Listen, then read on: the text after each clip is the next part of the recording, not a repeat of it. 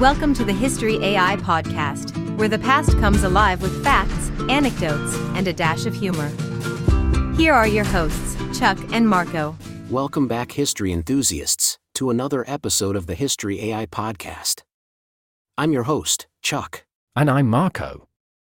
Today, we'll be diving into a pivotal moment in world history, the Battle of Diu. That's right, Marco.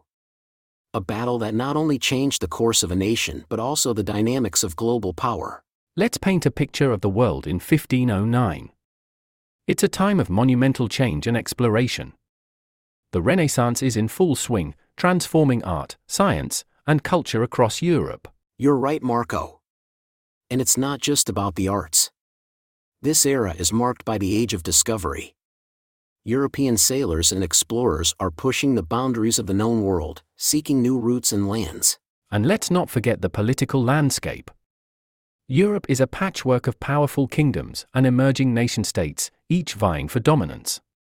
Spain and Portugal, in particular, are leading the charge in maritime exploration. Absolutely, Marco. And this brings us to the crux of our story today. These explorations aren't just for glory, they're driven by a fierce competition for trade, especially in spices, which are as valuable as gold. Meanwhile, in Asia, the Ottoman Empire is expanding its reach, creating ripples across trade routes that have been dominated by Middle Eastern and South Asian powers for centuries. And it's in this global chess game that Diu, a strategic port city on the Indian subcontinent, becomes a focal point. It's not just a battle over a city, it's a clash of cultures, economies, and burgeoning empires. A pivotal moment where the old world and the new world are about to collide in ways no one could have imagined. That's the stage for the Battle of Diu, a battle that will redefine the power dynamics of the world. To understand the Battle of Diu, we need to rewind a bit and look at the larger geopolitical chessboard. It's the late 15th and early 16th centuries. European powers, especially Portugal, are aggressively exploring and establishing trade routes to Asia. Right, Marco. And the main prize? Spices. Europe is crazy about spices like pepper, cinnamon, and cloves. But there's a problem: the traditional land routes to Asia are controlled by Middle Eastern powers and the rising Ottoman Empire. That's where Portugal's ambitious explorers come in. They're seeking a sea route around Africa to reach Asia directly, bypassing the established powers. And by the early 1500s, they've done it, reaching the Indian Ocean and disrupting centuries-old trade networks. This disruption isn't taken lightly. The Sultanate of Gujarat, a powerful regional state in India, sees the Portuguese as a direct threat to its trade interests.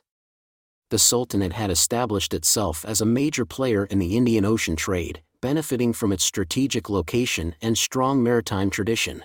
Meanwhile, the Mamluk Sultanate in Egypt, another major power affected by these shifts, fears the loss of its lucrative trade monopoly over Asian goods.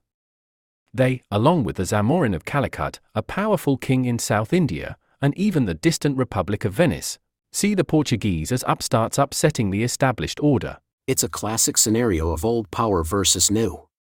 The Portuguese, under the command of Francisco de Almeida, their first viceroy in India, are determined to establish their dominance in the Indian Ocean. So, it's in this cauldron of competing interests, a world transforming under the pressures of exploration, trade, and empire building, that the stage is set for the Battle of Diu. A battle that is not just about a single port city, but about who would control the lucrative spice trade routes and, with them, the economic fate of nations. The Battle of Diu, fought on February 3, 1509, was not just a clash of ships, but of strategies, technologies, and wills. The Portuguese fleet, commanded by Viceroy Francisco de Almeida, was outnumbered but not outclassed. That's right, Marco. The Portuguese fleet, consisting of about 18 ships, faced a formidable coalition of about 100 ships from the Sultanate of Gujarat, the Mamluks, the Zamorin of Calicut, and supported by Venetian shipbuilders. The stage was set for a David versus Goliath showdown. But here's where it gets interesting. The Portuguese had a technological edge. Their ships, known as carracks and caravels, were more maneuverable and heavily armed. They had broadside cannons, which could fire a devastating volley of cannonballs at close range. Exactly.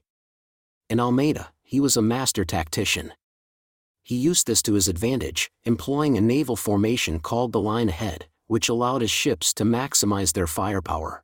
The battle began with the Portuguese fleet sailing into the Gulf of Cambay, facing a vast coalition fleet arranged in a crescent.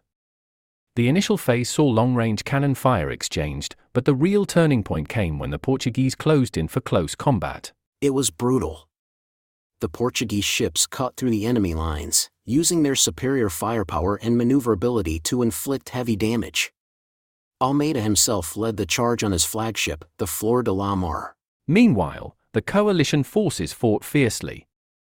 The Mamluk and Gujarati ships tried to board the Portuguese vessels, leading to intense hand-to-hand combat. The battle raged for hours, with neither side giving quarter. But the tide turned when one of the key Gujarati ships caught fire, leading to chaos in the coalition ranks. The Portuguese exploited this, breaking the enemy formation. As the battle drew to a close, the coalition fleet was decimated. The victory at Du was a testament to Portuguese naval tactics, technological superiority, and the sheer determination of Almeida and his men. This battle didn't just change the course of the battle, it changed the course of history. The Portuguese emerged as a dominant naval power in the Indian Ocean, reshaping the global balance of power. Amidst the chaos of the Battle of Du, several tales of heroism and valiant resistance emerged, etching names into the annals of history. Let's start with the Portuguese. Francisco de Almeida, the Viceroy of Portuguese India, stands out. His leadership and tactical acumen were crucial. Despite the loss of his son earlier in a skirmish, Almeida was resolute, fighting not just for his country but also in his son's memory. Then there's the story of João de Nova, a seasoned Portuguese navigator and captain. In the heat of the battle, his ship was surrounded, but he led a daring maneuver to break through the enemy line, showcasing incredible bravery and skill. On the coalition side, the Mamluk forces, primarily from Egypt, showed remarkable resilience. Their commander, Amir Hussein al-Kurdi, known as Mirasem in Portuguese sources, was a formidable leader. Despite being outgunned, he orchestrated a fierce resistance, attempting to board Portuguese ships and engage in close combat. The Sultanate of Gujarat's navy also had its share of brave souls. The Sultan's admirals displayed courage, leading charges against the formidable Portuguese ships. Their bravery, in the face of overwhelming odds, speaks volumes of their commitment to protecting their trade interests. And we mustn't overlook the smaller players. Sailors and soldiers, names lost to history, who fought valiantly on both sides. Their collective bravery shaped the course of the battle. The battle was not just a clash of fleets, it was a testament to human courage and resilience. Stories from Du highlight the personal sacrifices and valor that often get overshadowed by the grander narrative of history. Indeed, Marco. The Battle of Du was not only about cannons and ships but also about the human spirit facing insurmountable odds. These stories of heroism and resistance resonate through history, reminding us of the personal dimensions of these epic events. The aftermath of the Battle of Du was as significant as the battle itself, with far-reaching consequences. But first, let's talk about the human cost, which was substantial on both sides. Indeed, Marco. The casualties were heavy. The coalition forces suffered significant losses, with estimates suggesting that thousands perished. The Mamluk and Gujarati fleets were particularly hard hit, losing many ships and men. On the Portuguese side, while the number of casualties was lower, the loss was still deeply felt. Many sailors and soldiers, including experienced commanders, lost their lives. The emotional toll, especially for Almeida, who had already lost his son, was immense. In the immediate aftermath, the victory at Du solidified Portuguese naval supremacy in the Indian Ocean. It marked the beginning of a new era in naval warfare and global trade. That's right. This battle effectively ended the Arab and Venetian monopoly over the spice trade.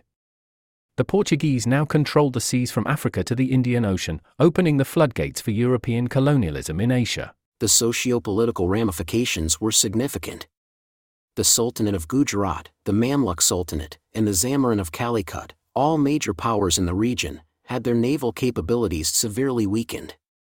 This loss shifted the power dynamics in the Indian Ocean. And let's not forget the long-term impact. The Battle of Du was a precursor to centuries of European colonialism and exploitation in Asia. It paved the way for other European powers, like the Dutch and the British, to establish their own trade empires. In a broader context, the battle signaled the decline of Middle Eastern and South Asian naval powers in the face of European technological advancements and military tactics. The Battle of Diu wasn't just a battle, it was a turning point that reshaped global history, setting the stage for the modern world's geopolitical landscape. And as we reflect on this pivotal event, we're reminded of the complexities of history, the intertwining of triumph and tragedy, progress and loss. The Battle of Diu, while a single event, had a domino effect that resonated through centuries, profoundly shaping the course of world history. Absolutely, Marco. The most immediate impact was on maritime power dynamics. The battle established Portuguese naval dominance in the Indian Ocean, marking the beginning of European control over sea trade routes to Asia. This shift in naval power had huge economic implications.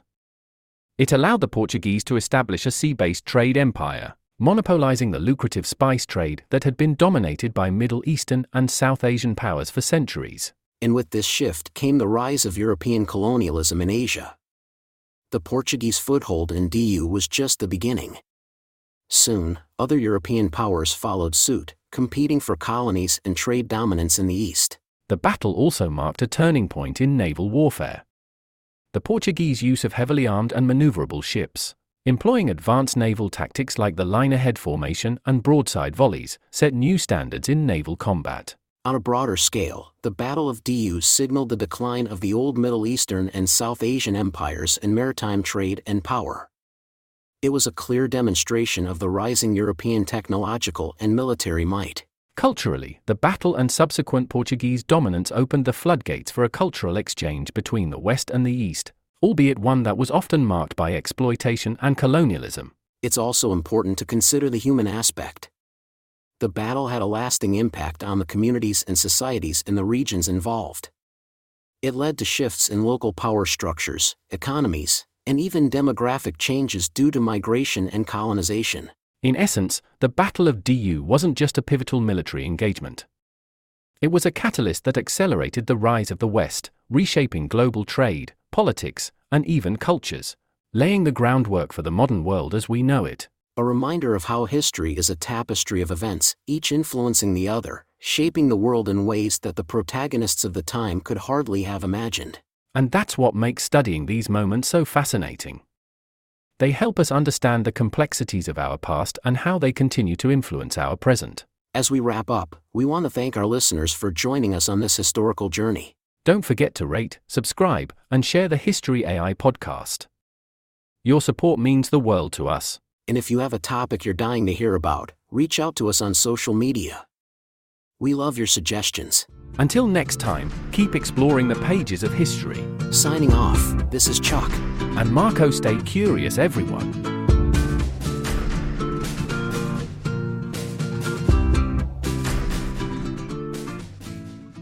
Step into the thrilling world of sports betting with The Starting Line, an introduction to sports betting.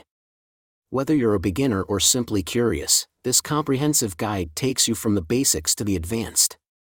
Learn to decode odds, develop winning strategies, and bet responsibly. Get your copy now and transform every game into an adventure. The Starting Line is your first step towards mastering the art of sports betting. Available on Amazon.